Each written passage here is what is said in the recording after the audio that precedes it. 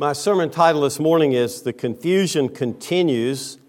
Jesus was numbered with the transgressors. And maybe the most interesting word in that title is the word continues, right? I think the disciples were often very confused about who Jesus was and what he was doing. Let me give you some examples of that, and then we'll think about it from this passage that I'm about to read. So when Jesus was at the traveling through Samaria, and he stopped at Jacob's well, and he sent his disciples into the town to buy some food, like a Big Mac, some fries, and come back. And he said, "I'll stay here by the well." And he sat there, and of course the woman came at a time that was not the right time for women normally to come. She was converted. And about that time, the disciples came back, and they came back with the Big Mac and the fries, you might say. And so Jesus is all pumped because this woman has become a believer, a follower. And it says, "Meanwhile, the disciples were urging him, saying, 'Rabbi, eat.' But he said to them, 'I have food to eat that you do not know.' So the disciples said to one another, 'Has anyone brought him something to eat?'" I mean, they just didn't get it. They were just really confused. And I could give you other stories like that. John 11, Lazarus died. And Jesus said, "Our friend Lazarus has fallen asleep." And the disciples said, "Well, if he's asleep, he's going to wake up." And they just didn't get it. They were just confused. In John 14, and Jesus said, "I'm going away." And he said, "Now you know the way I'm going." And Thomas said, "Lord, we don't know the way. We don't know where you're going." But probably the preeminent point of confusion about Jesus was in Matthew 16, when Jesus said to his disciples, "Who do people say that I am?" And after some false answers, Peter said, "You're the Christ. You're the Son of the living God." And that's Peter's confession. And if you read down just a few more verses, you get to what I call Peter's confusion. Because right after Peter's confession, it says, "From that time Jesus began to show his disciples that he himself must go to Jerusalem and suffer many things from the elders and chief priests and scribes and be killed and on the third day be raised. And Peter took him aside and began to rebuke him, saying, 'Far be it from you, Lord, this shall never happen to you.' And he turned and said to Peter, 'Get behind me, Satan. You're a hindrance to me, for you're not setting your mind on the things of God, but on the things of man.'" Peter's confession was followed by Peter's confusion. We're confused too, right? We're confused about Jesus. If I said, "Is Jesus coming back?" you'd say, "Sure, I believe that." I'd say, "When?" We'd get a lot of answers, wouldn't we? Nobody really knows. We're often very confused about why God is doing what He's doing, the way He's doing it, and what He's not doing, right? So this confusion about God and His ways with His people is not surprising, because God is God, and His ways are higher than our ways, and His thoughts are higher than our thoughts, and we're finite, and we're not all-knowing. So it's not surprising that they were sometimes confused, and it's not surprising that we are sometimes confused. And this passage is another example of the disciples being very confused about who Jesus is and about what He's doing. So let's have a look, trusting the Holy Spirit to help us. Let me lead us in prayer before we read. Father, we do believe that your word is living and active and sharper than any two-edged sword, and we pray it will be that way in our midst today, that you will open us up to the things you want to tell us, and you will take away some of our confusion. And we pray that in the place of that confusion will be real life-transformative understanding and wisdom about who you are and what you're doing. And Lord, if there's some that have never known you as Lord and Savior, if we could lift Jesus up and He be seen and that happen, that they come to know You, that would be great. And use a wretched, sinful, crooked stick to show the narrow way of the Lord Jesus, and we pray in His name. Amen. So now we're considering these dinner party dialogues. This is the ultimate dinner party in one sense. This is the Last Supper, the first Lord's Supper. And they've had this discussion about who is the greatest. Jesus has foretold Peter's denial. And then in verse 35 of Luke 22, we read these words. And He said to them, "When I sent you out with no money bag or knapsack or sandals, did you lack anything?" And they said, "Nothing." He said to them, "But now let the one who has a money bag take it, and likewise a knapsack. And let the one who has no sword sell his cloak and buy one. For I tell you that this scripture must be fulfilled in me." And He was numbered with the transgressors. And what is written about me has its fulfillment. And they said, "Look, Lord, here are 2 swords." And He said to them, "It is enough. The grass withers, the flowers will fade. This word will not fade. It's God's word. It will abide forever and forever." My first point is to note that there is a change of missionary strategy in verse 35 and verse 36. It is about strategy for mission. He says, "When I sent you out, when I put you out on mission, here's the way I did it." He wants to begin this little part of the dialogue with a recollection. But let's not forget, let's not miss that Jesus is very concerned that mission may continue after His death. The last thing He said was what we call the Great Commission in Matthew 28. "Make disciples of all the nations by baptizing them in the name of the Father and the Son and the Holy Spirit, and teaching them to observe all whatsoever I've commanded you. And lo, I'm with you always, even to the end of the age." So Jesus is concerned about mission. And He said, well, formerly when I sent you out, it was like this. Look back at Luke 9. If you've got a Bible and haven't opened it yet, open it and look at Luke 9. And this is one of those stories where one of the occasions, when He sent out the 12. Luke 9 at verse 1, He called the 12 together and gave them power and authority over all demons and to cure diseases. And He sent them out to proclaim the kingdom of God and to heal. And He said to them, "Take nothing for your journey, no staff, nor bag, nor bread, nor money, and do not have 2 tunics. And whatever house you enter, stay there, and from there depart. And wherever they do not receive you, when you leave that town, shake off the dust from your feet as a testimony against them." And they departed and went through the villages, preaching the gospel and healing everywhere.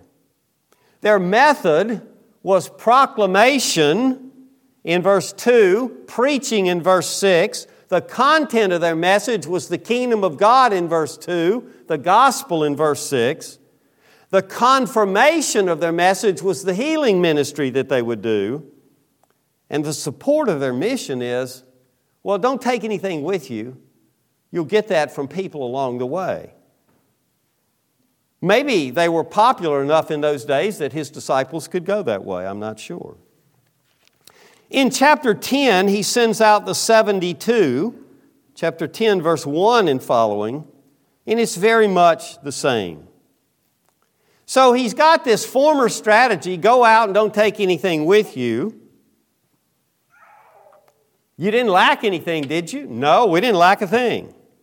Then in verse 36, He tells them not what their former strategy would be, but what their future strategy is going to be. He says in verse 36, He said, "But now," here's a contrast, an adversative statement, "let the one who has a money bag take it."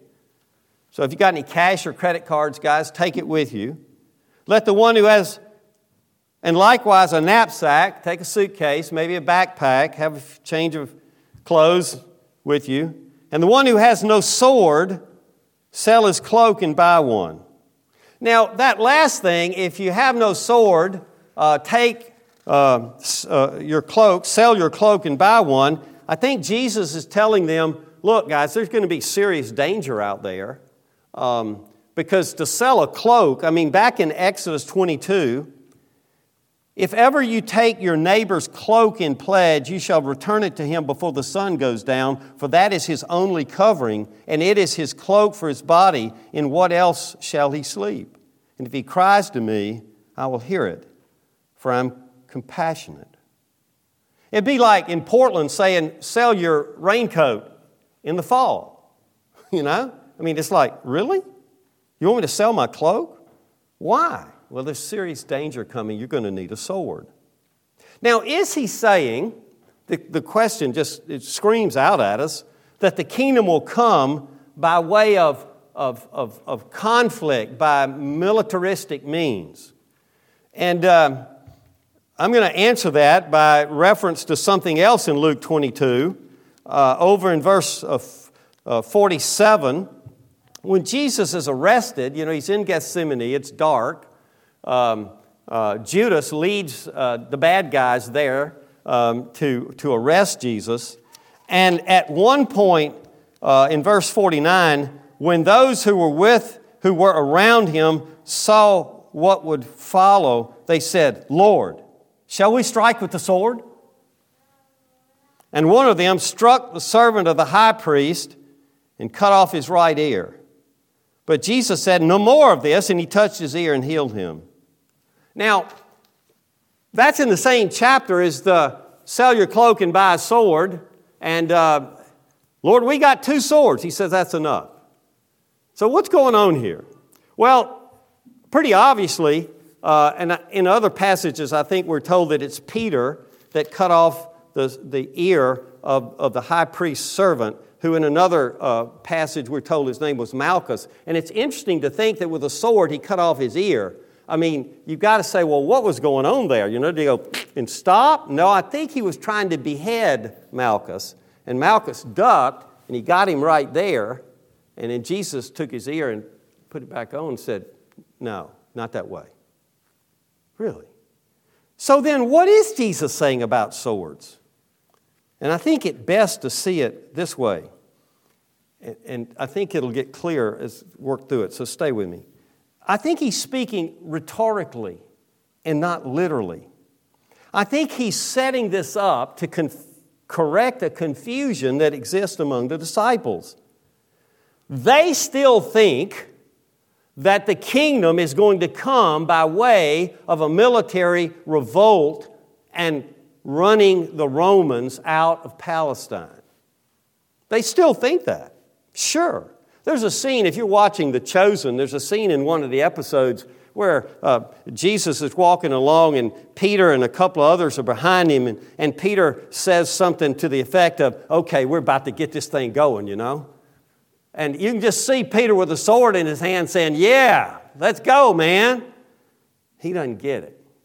He's confused. I think they're all confused. They're still unaware that Jesus will have to die. They're still like they were back in Matthew 16 when Peter confessed the Christ and they were so confused that the Christ was going to go to the cross. Peter had just said, Lord, I'm ready to die with you. And I think Peter thought that would be in a battle with swords against the Romans. And I think Jesus is saying, no, I'm going to correct that for you. Look at verse 38. In verse 38, when it says, he said, look, Lord, here are 2 swords. And he said, it's enough. What do you think their reaction was to that? Okay, what do you think their reaction was to that? It's 2 swords. Is that enough? I mean, suppose I said to Monty, let's go rob all the gold in Fort Knox. If there's any left, who knows? Let's go rob all the gold in Fort Knox. I've got a 66 VW Beetle and a 22 rifle and a slingshot. Monty says, yeah, let's go. No. I mean, I think when they when he said, it's enough, they looked up at one another. What? Their eyes went like this? Incredulity is overcoming them? How could 2 swords be enough to run the Romans out of Palestine? Are you kidding me? Yes, he's kidding them. That's exactly what he's doing. He's kidding them. Of course it was not enough. Why? Because the victory was going to come another way. Oh, it's not about swords at all. What is Jesus saying about mission here? Let's don't forget that.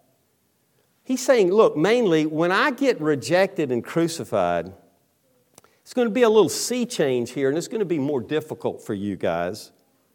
It's going to be more difficult for you to proclaim the kingdom and to preach the gospel. Much more difficult. You will need to be more prepared than before. You will not find as much help along the way.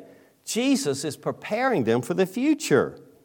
As one man said, the disciples must be prepared for what lies ahead and understand that ministry takes place in a context of opposition. You know, we know that in one sense and we forget that in another, right? I mean, if I said to you, is ministry done in a context of opposition? I think those of you that read the Bible would say, yeah, it's done in a context of opposition. And then when we do something for Jesus and there's opposition, we think, oh, what's wrong? We tend to think if the Holy Spirit was in the middle of it, then it would be easy. But Jesus shows us, doesn't he, that you can be squarely in the middle of the will of God and still get crucified? Sure. Disciples serve as aliens in a strange land, as citizens of heaven and not of earth. And we must be ready and aware and prepared. In Acts, the disciples at one point say that they were rejoicing that they were counted worthy to suffer for the name. May we have that same attitude, because all who desire to live a godly life in Christ Jesus will be persecuted. So he's saying to them, guys, not by swords, it's going to be a different way. Well, what's that way? Well, in the first part of verse 37, for I tell you that this scripture must be fulfilled in me. That is a specific explanation. In the latter part of verse 37, he'll give a more general explanation. But it's really a prophecy about a prophecy, right? He says, I tell you, he's making a prophecy that this scripture that John read from Isaiah 53, he was numbered with the transgressors. This scripture is going to be fulfilled in me. That's what he's saying, right? And the scriptures, he was numbered with the transgressors. Now, clearly, I think that has reference to his crucifixion, which is why I also had John read that in chapter 23, where he's nailed between the two criminals. He's numbered with the transgressors. And I think that's clearly the case. But it has to do with us too. Because Jesus in his death is identifying with sinners. He's substituting for them, taking the place of them, saying, I'll take their punishment that they deserve. So it's not just he's crucified between two criminals when he says numbered with the transgressors. I'm a transgressor. And he allowed himself to be numbered with me, or me to be numbered with him. Why did this happen to the Son of God? Why did this happen to Messiah? I want to be explicitly clear. Because the sins of his people were placed upon him. Because he was despised and rejected by men. And this is how the victory is going to come. This is how the victory is going to come, not by way of a sword. In Hebrews 2, it says this, since therefore the children share in flesh and blood, he himself likewise partook of the same things, flesh and blood, that through death he might destroy the one who has the power of death, that is the devil, and deliver all those through fear of death were subject to lifelong slavery. One of the most provocative books I've read in the last 10 years is got a title something like this. My age, you can't remember titles very well, but if you want to know, I can tell you. God, the divine warrior. And the divine warrior theme is all through the Scriptures. That's what God was doing in Exodus, the first, say chapter 10 to 20, when they're defeating the Egyptians. That's God, the divine warrior, showing up and fighting for His people. And you find that all through the Old Testament. You find it in the New Testament too. I mean, you find the last appearance of Jesus in chapters 19 and 20 is Jesus appearing as the divine warrior. Is He a divine warrior on the cross? Yeah. Yeah, He is. He's defeating death. Listen to this. He likewise partook of flesh and blood so that through death He might destroy. Here's the battle. This is the big battle. This is the battle against the devil. They might destroy the one who has the power of death, that is the devil, and deliver all those who fear of death were subject to lifelong slavery. Jesus didn't defeat the devil by swords, no, but by His death, by being numbered with the transgressors, by dying in our place that we might live. It's not by swords taken against the Romans, but by a Roman sword thrust in His side and Roman nails put into His hands and His feet. That's how He would win, and that's how He won. And the victory is sure, because Jesus Christ lived and died in the place of His people. Look at the Scripture. It says, it must be fulfilled. This Scripture must be fulfilled in me. There's a divine necessity that Jesus Christ would be the fulfillment of this, that one person must suffer for other persons. And He did. And praise be to God. And then in the last part of verse 37, there's this general explanation. He says, for what is written about me has its fulfillment. He's saying that everything written about Him in the Old Testament will be fulfilled. Not just the final victory of the Messiah, which is yet to come, but the prior suffering of the Messiah, which, praise God, is finished. But they couldn't see it. They couldn't see that He had to suffer. He looked to the world at that point like a loser.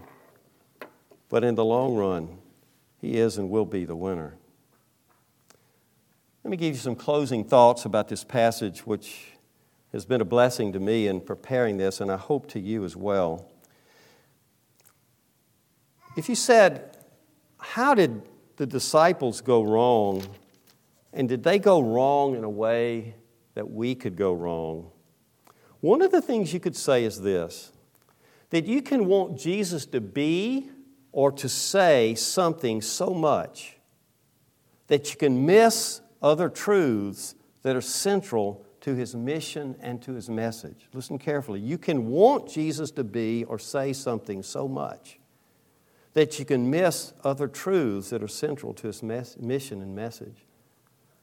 How does that happen? Well, I could give you examples for longer than you want to stay and listen. There's a strain of universalism out there today that says everybody's going to be saved. And the way you get to universalism is when you read the Bible, you read the verses that says God is love and this and those kinds of verses, and you just forget a lot of others. You just don't read them.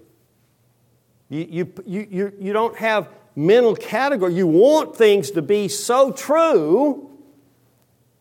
And of course, we could all want nobody to be punished in hellfire forever, but an honest reading of the Scriptures and a careful reading of the words out of the mouth of Jesus Christ. And Jesus talked about hell more than anybody else in the Scriptures. But isn't God love? Yes, He is love. But that's not all God is. Oh. You can want Jesus to be or say something so much you can miss other truths that are central to His mission and to His message. You can want Jesus to be the victor. But then you ask questions like when? How? Well, He won a victory on the cross. He'll win a victory on a white horse at the end of the book of Revelation. But they're both there. You can say that God is gentle and forget that He's judge of the kings of the earth. I charge you, when you read the Bible, to read it honestly, openly, what is this saying? Is this telling me? As a matter of fact, if you read the Bible and you never see things you don't want to be there, you're probably not reading it very honestly, right? It's kind of like wanting the preacher to always say things you like. You better pray that's not all I tell you. You'll be in deep weeds if that's all I ever do. And the same with reading the Scriptures. You better want the Scriptures to slap you in the face from time to time and say, wake up. You've missed this part. It's hard to have a proper balance of what's going on. And then secondly, we can mistakenly believe that our methods are His methods. Peter wanted to take a sword and tear him up. He was wrong. We say, it's common in Presbyterianism to say, that we believe the Scriptures are the inspired and infallible rule of faith and practice. Faith is what we believe. Practice is what we do, how we live. I find that people find it much more easy to say, well, I want the Scriptures to be the rule of what I believe, but less inclined to want the Scriptures to be the rule of how they live. Jesus is here telling us how to live, because we're on mission. Everybody's a missionary in one sense of the word. Everybody's giving witness, good or bad, in one sense of the word. When we're on mission, how do we proceed? Do you think, for instance, and this is debated today quite a bit, will we impress the world more by being like the world or being different from the world? Well, it depends on the particular area.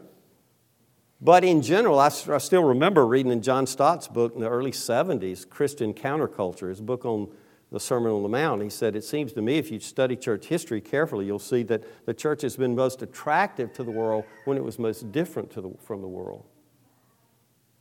But I think I have friends in ministry today that don't think that's true. If I'll be like the world, they'll be attracted to me. How should we do that? Well, let's read the Bible and see what it says. It's our rule of faith and it's our rule of practice. Be sure of this, though. What is written about Jesus has its fulfillment. He will return and separate the sheep from the goats. He will put His people on thrones, judging the 12 tribes of Israel. He will judge the living and the dead. He will take His people into His arms and to His place and to Himself. He will cast death and hell into the lake of fire. He will cause all kings and authorities and rulers in the universe to bow to Himself. He will seat His people at His table and feed them forever. He will dry every tear. He will end all suffering and pain for His people. And on and on and on and on, all that is written about Him will be fulfilled. And that's really good news. Let's pray. Lord, thank You that everything written about You is going to be fulfilled. Someday, Lord, we look forward to the clouds parting and every tear being dried and every struggle being ended, and every enemy of Yours and ours being banished. And we look forward to eating at Your table and fellowship with You forever and ever and ever. Lord Jesus, we pray that You will come quickly, that You will help us to take Your word as the only infallible rule of faith and of practice, that as we are on mission, we would do mission Your way, because we believe that will say to the world, we believe the gospel is true. And we pray in Your name, Lord Jesus. Amen.